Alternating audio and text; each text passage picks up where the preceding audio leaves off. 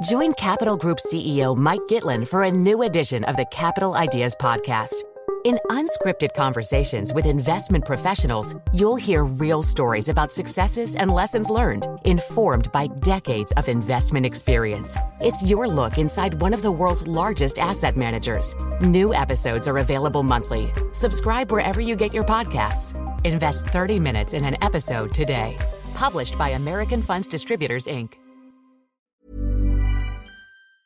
Hello and welcome to the Rachman Review. I'm Gideon Rachman, Chief Foreign Affairs columnist, a role that often takes me abroad for conversations with some of the people, diplomats, policymakers, writers, who are making the global discussion. As a columnist, most of my discussions are off the record and then used as background for my columns. With this show, however, I'll be getting more of my contacts to go on the record, so that listeners and subscribers can join the conversation.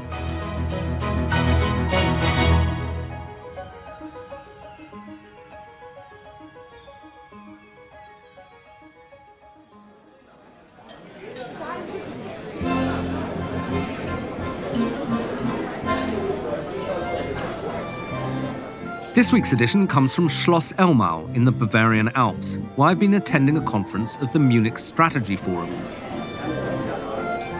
That local music provided a backdrop to the evening meal.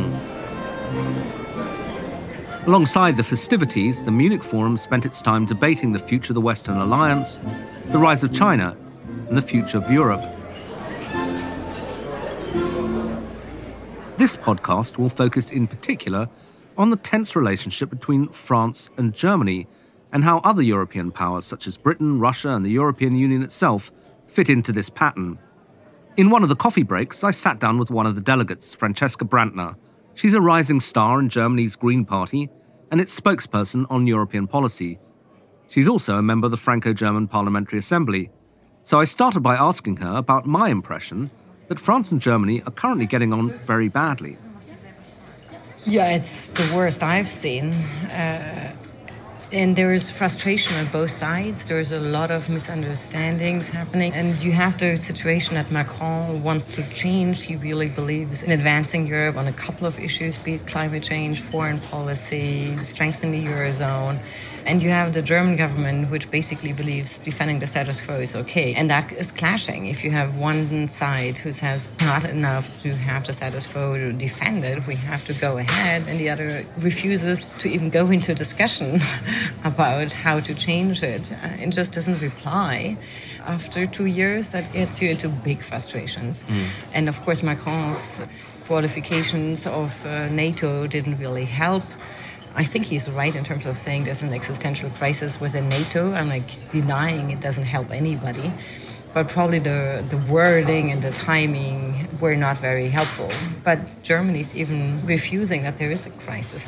I don't believe that the status quo is actually still the status quo, because everything around us changes. You have a Trump that you cannot rely on as a transatlantic partner. You have a much more assertive China that is not just economically but also politically ambitious. You have Putin, Erdogan.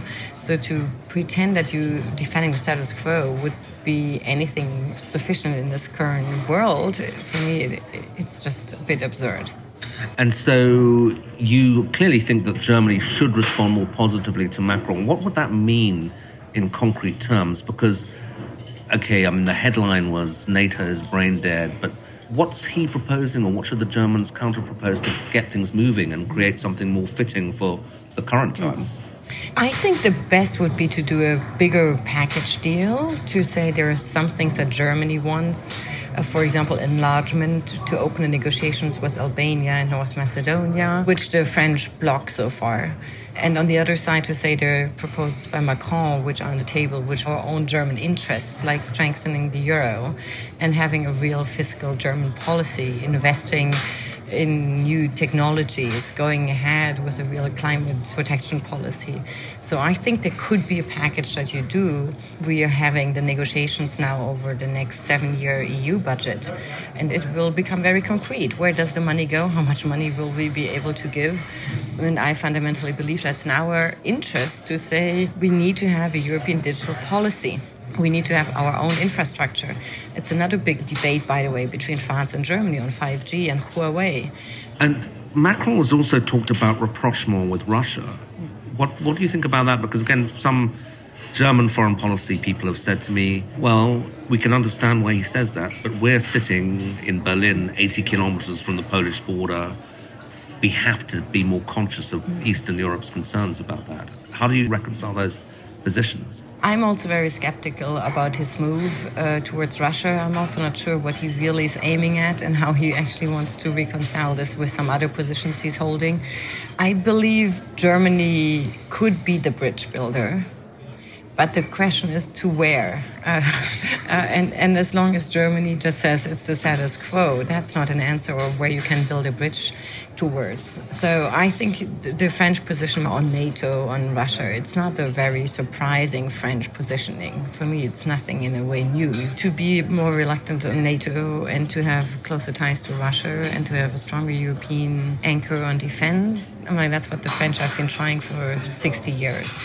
So that Germany is no longer able to reconcile this position with the East European security concerns, with the German transatlantic ties, etc.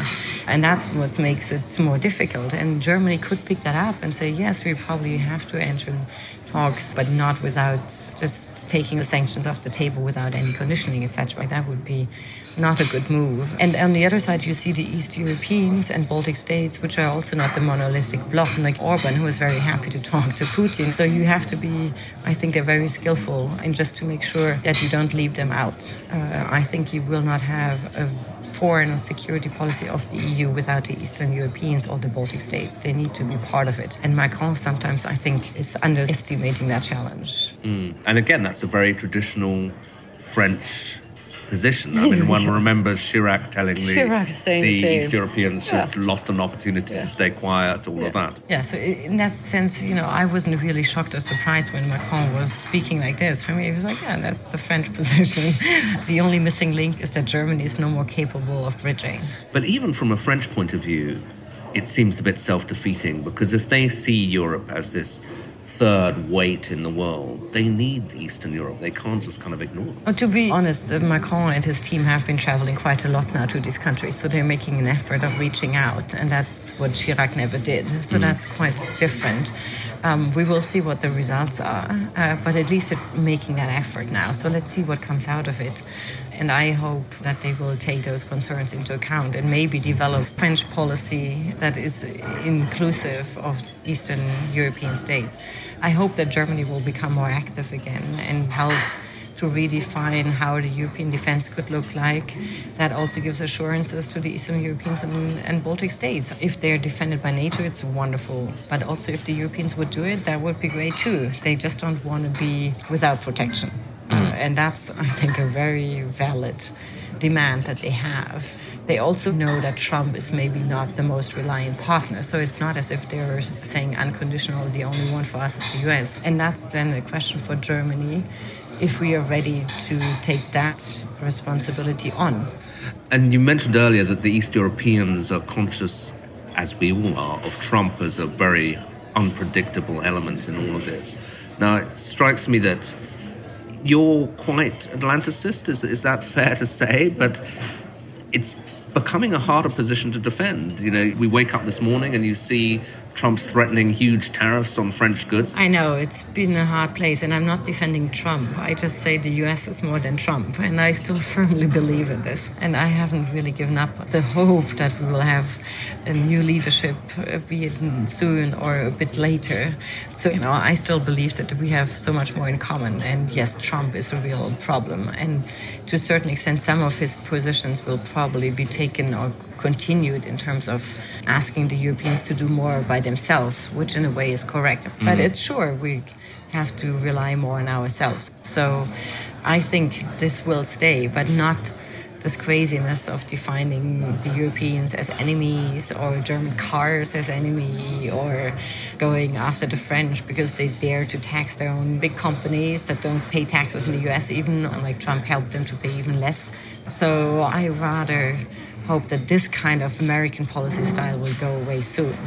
But just to conclude, because a lot of the discussion was about Where does Europe position itself at a moment when the US is increasingly in a confrontational mode with China? And, on Huawei, you think that we should take a similar position to America. We shouldn't let Huawei in. But the temptation to just say, okay, we're going to be equidistant between the US and China rises when Trump treats Europe as much of a problem as China. There's no equidistance for me. Let's be very clear. The one state is still a democracy, even if the president is a bit crazy. But the other state is an authoritarian state. And what we've heard about the Uyghurs and that they're de facto in concentration camps, and that's for me two different kind of actors. So there's no equidistance.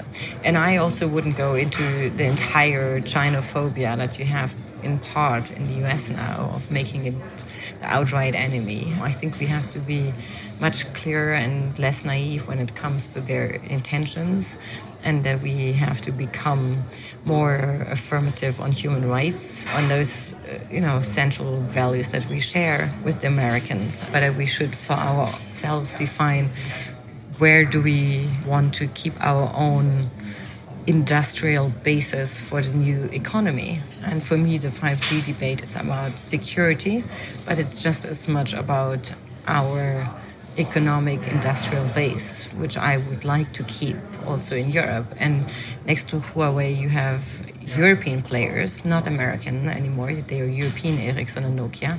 And I think it would be a shame not to build them up and to support them and say, we do digitalization in a European way, safe for our citizens, safe for our companies. We have those companies and we will build on them and build with them a European way of digitalization. And finally, I shouldn't forget the country I'm from. Where do you think and at what point does Britain fit into this picture? There's some talk here of a European Security Council, of, the British being fitted into that with the French and the Germans. Could that work? Is it premature? I really hope that the British will find a consensus or, at least some agreement on how to leave the EU soon, and that we will then be able to define the future relationship. And security should be one aspect of it, of course, but there is much more that we need to talk about in terms of a joint digital approach. I hope we will have joint discussions with the UK about this.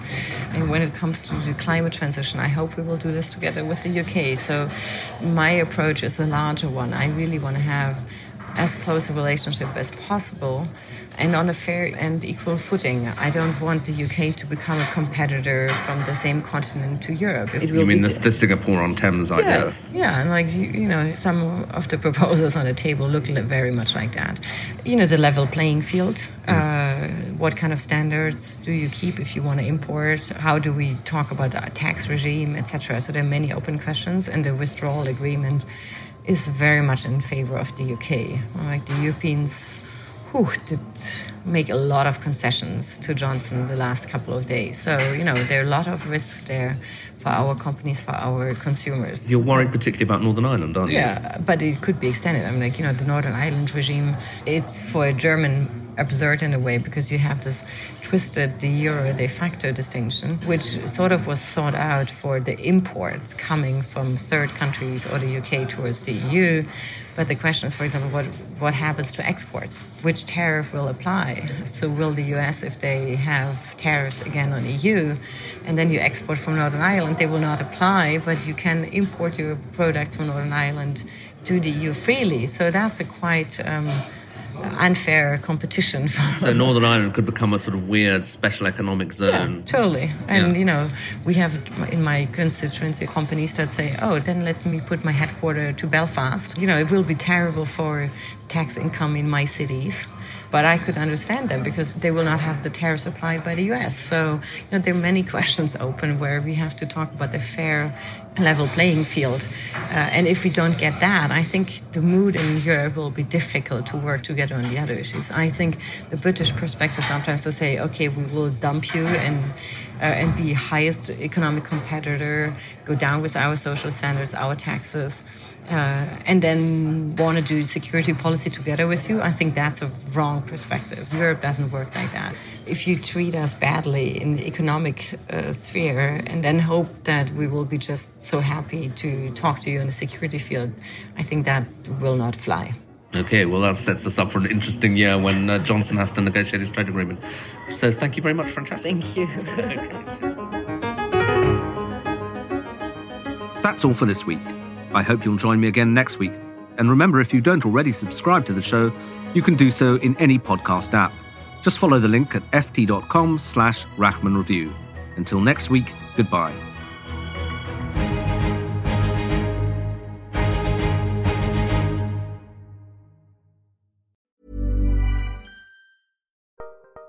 Join Capital Group CEO Mike Gitlin for a new edition of the Capital Ideas Podcast.